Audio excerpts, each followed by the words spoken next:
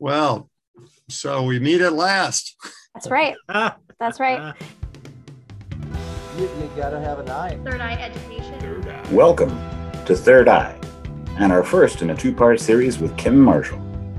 Kim Marshall, of course, known for the Marshall Memo, which he's been doing since 2002. Prior to that, Kim Marshall began teaching sixth graders in 1969 and also was the principal of the Mather Elementary School for 15 years. For 2 decades now, is that right, Kim? 18 years, yeah. 18 years been doing the Marshall Memo, and we've loved it. We've loved it for years. What compelled you to put it together originally, and has that purpose evolved over time? So what compelled me was that as a principal, I was a principal of a large elementary school in Boston for 15 years, and I struggled to keep up with my professional reading. It was hard. I had, loved Kaplan and Ed Leadership and Ed Week and so forth, but I just, the guilt was more than I could stand, as I tried to do stuff on weekends and vacations, and then I had children of my own, and it was just really tough to do that. And so when I staggered out of the principalship in 2002, I said, wow, now I have time to actually read. I was working with a nonprofit, training principals, traveling around the country, which I hadn't done as a teacher or principal, but I still had time to read. And so I had this idea in the middle of that first year, 2003, of what about a weekly summary of the best articles from the stuff I read, and got a couple of friends to stake me and got started and got into this rhythm. And the basic thing, to answer your question, really hasn't changed. I'm the designated reader. I'm the guy who goes out and finds the good ideas from stacks of stuff. I mean, now I'm reading probably more than 150 articles a week and finding 8 or 10 that are the best ones for a teacher leader, instructional coach, a superintendent, someone in your positions who doesn't have time to read everything and can't cast the net that widely. What has changed is the amount of publications. So I now subscribe to 60 hard copy, but then a lot of online things. So reaching the net much more broadly. And I think actually the quality of information has improved over the years, but that's the basic model. And so just in brief, what it takes me 20 hours to do each Sunday, Monday, you can read in 20 minutes. So that's the efficiency. When you say the quality has improved, what do you mean by that? Well, I think Kaplan has always been good. Ed Leadership has been good. I mean, I think Ed Week does a terrific job. But really, I actually have a graph. I just did 2 books with a co-author of the best of the Marshall Memo from all the years. And we have a graph of which years we took it from. And it's quite striking that there's more high quality stuff in the last sort of 7 or 8 years. So I think the writing has improved, the editing has improved, and just the quality of thinking has improved. Like, we didn't even know what a PLC was, in 2002. People were kind of doing it in some places, but we didn't really know the fine points of it. Teacher supervision and evaluation has undergone a huge transformation, differentiation. There's some better thinking. So I really think the thinking has improved. That's fabulous. One thing, Kim, that I was thinking about when we knew we were going to reach out to you is how similar what you do for educators, instructional coaches, administrators, like you mentioned. What you do for those roles is very similar to what a lot of our teachers do for their students. So teachers get to be kind of the curators of what they bring into their classrooms in many cases. Even with student choice, to a certain degree, they set the boundaries of what that choice might look like. So what articles the kids read, what problems they work through, the teachers bringing that to the table. How do you deal with that weight of that responsibility? How do you decide which ways to lean and not lean? What tips do you have for our teachers as they're making those curations? They'll just give a very knowing grin. Well, I mean, this is assuming you don't have a scripted curriculum, right? I mean, there are curriculums in some schools where the teacher has to literally read from the playbook and does not have that kind of discretion. I was always a pretty independent-minded teacher, but that's an interesting analogy. So teachers know their kids and know what is going to work and what isn't going to work. Of course, it doesn't always work. I think in my case, I'm very closely tuned to principles that I'm coaching. So the 3 halves of my life now, or the Marshall Memo is sort of, about 3 days a week, usually Sunday, Monday, and part of Tuesday. Then I'm on the road, or in this last year, online, coaching principals. So I'm working with like 17 principals, this year. And then I'm, in schools giving talks and, doing workshops and so forth. So I'm pretty closely tuned to what is going to resonate with a principal in the same way that a teacher would be tuned to what's going to resonate for their kids. Of course, you have moments that come up like the George Floyd murder, like the pandemic and other things where you're shifting from what you might have been doing otherwise, or something comes up in the news that's just very helpful and interesting, or in your personal life. But as I sit, they say I do all my reading on Sunday. So on Sunday, I sit down and I read for 7 or 8 hours, go through the pile that's come in during the week. And that actually is the success. By the way, the formula for not burning out is that I don't do anything as it comes in. Like today, I got 2 or 3 magazines. I'm not going to look at them. They go in a pile over there. So as I'm reading through 150 things, skimming, I'm thinking, so what would a principal want to know about? And so, for example, right now, as school is closing, I'm not going to be doing some very practical classroom thing. That's not what people want to hear right now. They want to hear, the big question is, well, the 2 big questions right now are, and I'm sure this is on your minds, is what did we learn during the pandemic? It's going to be different next year, so we're better. So the new normal is better.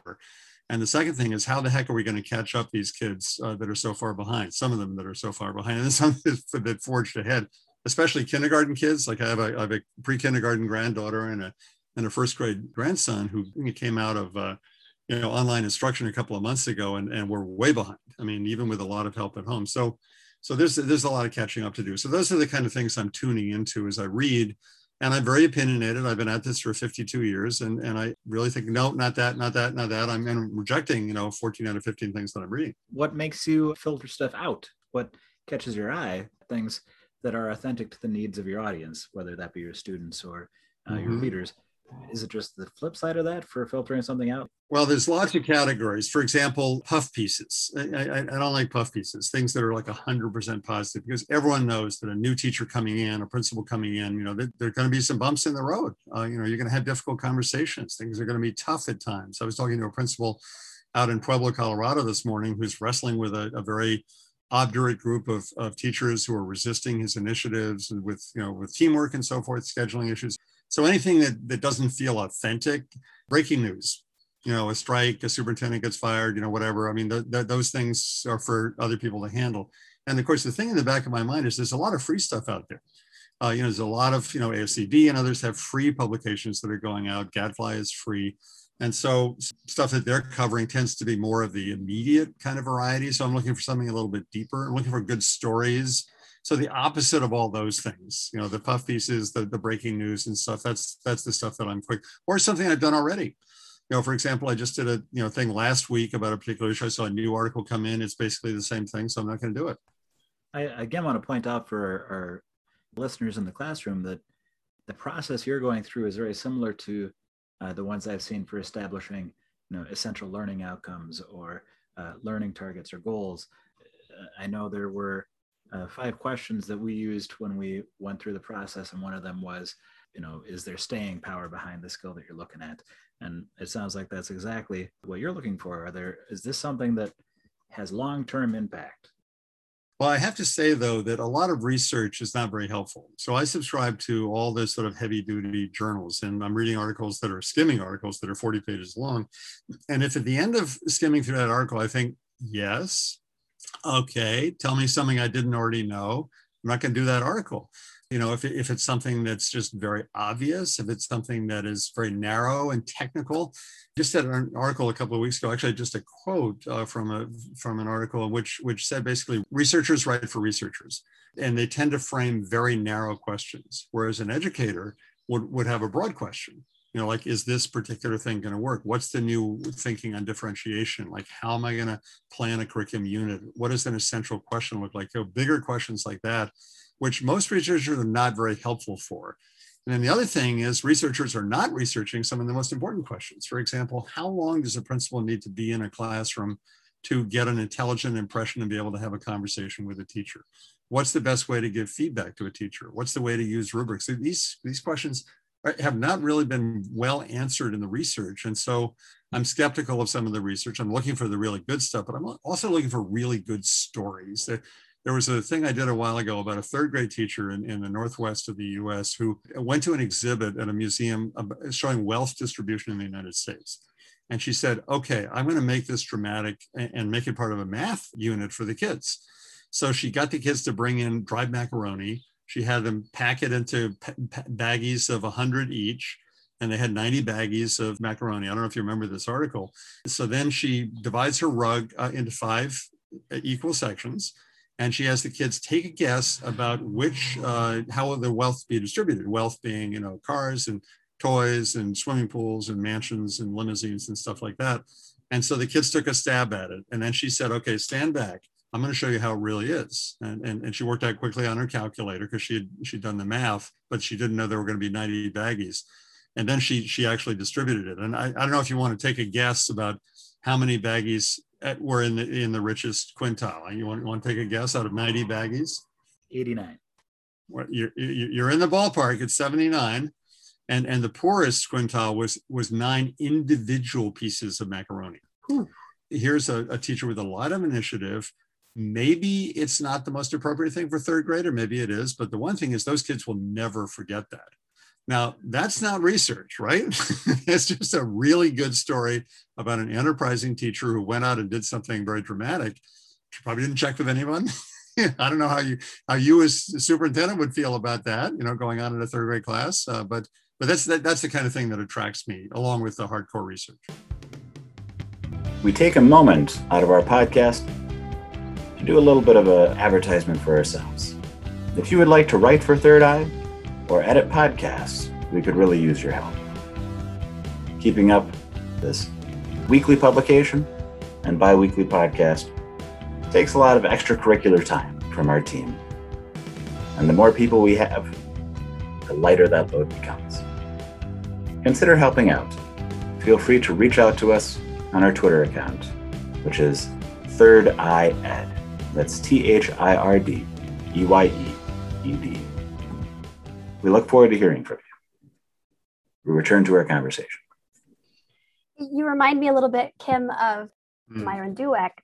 And Myron has this power of framing things within stories. So even though it might not be the story of how he would do an activity, it's the metaphor that he wraps it in that makes it memorable and kind of has it take root in the people listening or the reader. And so when I hear your story about the macaroni and the bags, that's what I think about too, is how do you get not just a good idea, but how do you make sure that the idea is conveyed in a way that will stay rooted within the reader? Well, that's something that has intrigued me. And if you go into the Marshall Memo archive, where there's almost 9,000 articles now, the section on memory and what makes learning stick is a particularly important area. And I've done lots of articles on that. And here's a situation where if there's a new article that has a slightly different angle on it, and I actually did a whole book. I don't know if you've seen the book Made to Stick by the Heath brothers. It's a phenomenal book. And there I did a book. It was a brief summary of a whole book, because their insights into how you get people to really remember stuff.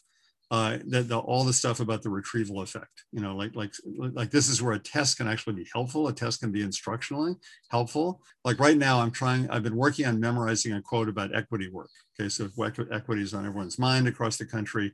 So I'm trying to memorize this, so basically I test myself every day.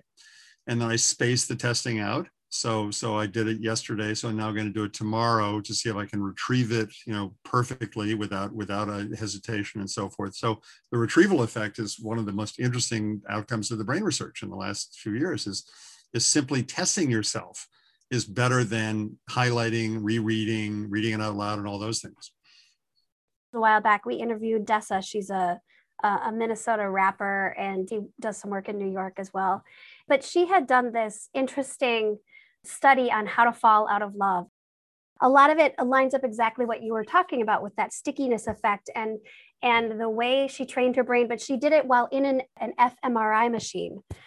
And so she got together with someone who had access to an fMRI machine, and they did the whole process together. So everything that you're talking about, while currently having it measured by science in the moment. It's the coolest thing. You would love to look into it. She has a memoir called My Own Devices. So just to add to your reading, like you don't have much to do. I have a terrible memory, by the way. I started out reading your articles years ago as an elementary principal. It was part of my membership, I think, with NASSP or something like that, And it was great to get, for the very reason you mentioned, that distilled down articles that are important research to read and know about. So it really helped me as a principal, to be connected. But I'm kind of curious now, with all the depth of research. You said you got 9,000 articles in your, archive now. Has there been one particular topic or a particular topics that, when you started and collected research, that has really evolved into something very different than what it started out as? Well, these things come in waves. Like right now, there's a lot about equity. A few years ago, there was a lot about PLCs. Before that, it was a lot about teacher evaluation, value add analysis, that sort of thing. Memory has been, so these things go in waves, and the magazines will have, like Kaplan will have a theme issue on a particular thing. So I think teacher evaluation is the one that's evolved the most. So, I came right through the Obama years with all the thing of using test scores to evaluate teachers. And I don't know where Minnesota is right now on the value add business, the VAM stuff. But that was a very hot trend in 42 states. Bought into this idea that you can put a number on a teacher's value in terms of learning, of student learning. And we now know that that's a completely bogus idea. Like, it doesn't work. It's about as accurate as a coin toss. Yeah. It's extremely unfair. And there have been like 15 court cases where the teachers have won, saying this is not fair. This is not an accurate way of measuring me. But then what is? I grew up with a traditional teacher evaluation where the principal comes in, once a year and writes down everything the teacher does, and then writes it up for a couple of weeks, and the teacher's waiting and waiting and waiting, and then you have the conference and all that stuff. And then, then the more numerical stuff, then the rubrics, Danielson's rubrics comes over, then Marzano's rubric and everything. And so part of this time I was a principal struggling with this stuff, trying to figure it out, and then watching the research and then putting together my own. I don't know if you see my book about this, but I do a lot of work and training on this and have a particular method, which is very different. So this is a situation where I'm not only an aggregator of research, but I'm also in the middle of the battle. I'm putting together ideas on this and advocating for them. So that gets complicated. And I have actually summarized some of my own articles. They made the cut. Well, I do think that we've gotten feedback from teachers, veteran teachers they want to get feedback. Teachers that we know are solid instructors. Still, they want to know, what am I doing? How am I doing? Is there things I can do better? Mm-hmm. And when we fail to observe them and spend the time to observe them, we aren't really honoring their profession. And so we really got to make sure we're doing that so that we can learn a lot from watching these really good teachers. There has to be a good system. So you mentioned the 9,000 articles. So one of the problems with the Marshall Memo is that it's because I'm summarizing the best stuff that came in last week, it's kind of random. And sometimes I get lucky and like Heather sees something, well, wow, that's something I was just thinking about. And I get feedback on that sometimes. But a lot of the times it's sort of random. So Sunday is the reading day, Monday is the writing day. So I write all day Monday, so about 11 hours of writing. And then my wife comes home from her very busy job, and we edit it together after dinner, and it takes about an hour, and she finds lots of interesting mistakes. More than once she has found pubic schools, which is would be a very, very unfortunate typo to put out there. Then before I start sending in 11 o'clock on Monday night, I upload everything to the archive. So you can search for memory, you can search for, Mike Schmoker, you can search for anything. So that makes it easier to find stuff. But then as the years went on, there was too much stuff, so you're looking for a needle in a haystack. I have 235 articles about memory, so that's not helpful. So then I invented the idea of the classics. So what are the best of the best? And I wait a few days, and then every week, like this Friday, I'll look back at this week's memo and say, so which are any of these classics? And then I'll highlight those so you can do a sub search for those. But that's not enough. And so then Jen David Lang and I put together these two books, The Best of the Marshall Memo. So this took 2 years of work, and those are out there. And and then we found that people found these a little too weighty and weren't reading them. So then we got a grant from the Gates Foundation, and we now have a website. I don't know if you've seen this, that has all 22 chapters available for free. And so now, if you're interested in memory, you can go and find that. Actually, it's called Making Learning Stick. If you're interested in teacher evaluation, you can go to, you're interested in differentiation. So all the very best thinking from all 18 years online. Can you tell us the name of the site? Bestofmarshallmemo.org. Bestofmarshallmemo.org. I just stumbled upon it recently, and I think I got lost in there for a good 90 minutes because it was just so full of great things, and also I think really nice to see some of the trends, and also sometimes the contradiction side by side has power as well, because that's something Nick and I have been talking about lately is that point when you know a practice is now outdated. How do we move on? Oh, yes, yeah. Actually inspired a little bit by the book Think Again by Adam Grant. So that kind of concept of how do we unlearn so that we can move forward, and so it's kind of nice to see some of those pairings side by side in your Best of Marshall Memo component too. I mean, one idea of an idea that's discredited now is learning styles, is trying to, fine tune learning. So Mike is a kinesthetic learner and Nick is a visual learner and so forth. And it turns out that Daniel Willingham has been one of the big proponents of debunking this. It just doesn't work. And what Willingham says is what you got to do is you got to differentiate teaching to the topic. So the modality should be driven by, so if you're doing this, teaching the Civil War, you're going to show the Gettysburg movie. You're going to do some reenacting. Or if you're teaching atomic structure, you're going to use hands-on, marshmallows and toothpicks. You're going to so choosing and then teaching the whole class with what is the best way to learn and understand and remember. Understand being the big thing. So by the way, another thing that's on the Best of Memo website is I've over the years been keeping my eyes out for articles that lend themselves to a whole staff silently reading them and then discussing them in groups and then as a whole staff. And so at the very top, I don't know if you saw this, Heather, at the very top of the website, it's all faculty discussion. You click on that and you can immediately find one of those 23 articles, a couple of which are about memory actually. And, so it's just like 1.5 pages. And so I never did this as a principal. It never occurred to me. In fact, I felt guilty with people reading stuff silently in a meeting, but in a teacher's meeting, in a principal's meeting, in a superintendent's meeting, the idea of just silently reading for 5 minutes and underlining, then getting in a small group and doing a protocol discussion, then coming together as a whole staff to talk through whether it's an issue of grading policy, whether it's an issue of homework policy, whatever it is, how to get kids to remember. So I'm very pleased about that being on the website. I made a note as you're talking that I want to start doing that on a weekly basis with staff, at least to optionally leave it out there. Hey, everybody, if you're interested, come together. Let's do some silent reading together. Let's reflect on it together. I think that would be an excellent practice. Yeah, it's very much, it reminds me of like a Genius Hour structure. Yeah. I have to say that's an example of a very rapid, Kim Marshall has gathered an idea all the way to taking action on that idea. Because at least in our model, we'd follow up that reading with, now let's try it in the classroom. Let's get in there and support you. In all your roles, coaching people, gathering resources, writing books, working on a grant and getting the website up, where do you see the most action take place? What helps facilitate those changes from ideas to actions? Yeah, well, so now you're asking me whether the Marshall Memo has made any difference. Thank you again to Kim Marshall. We look forward to speaking to him again next time in part 2 of our Kim Marshall podcast series. Thank you, as always, to Dober Iota, as well as to our hosts, Heather Like, Michael Carolyn, and Nick Truxell. Thank you to Michael Terrell, who writes our music. If you liked listening to our podcast, tell someone about it. Next time, as we mentioned, we'll be speaking to Kim Marshall. Stay tuned for future episodes with Laserbeak and Elon Blanc, Minnesota musician entrepreneurs, as well as an episode with videographer Tyler Off. We look forward to having you back again on Third Eye.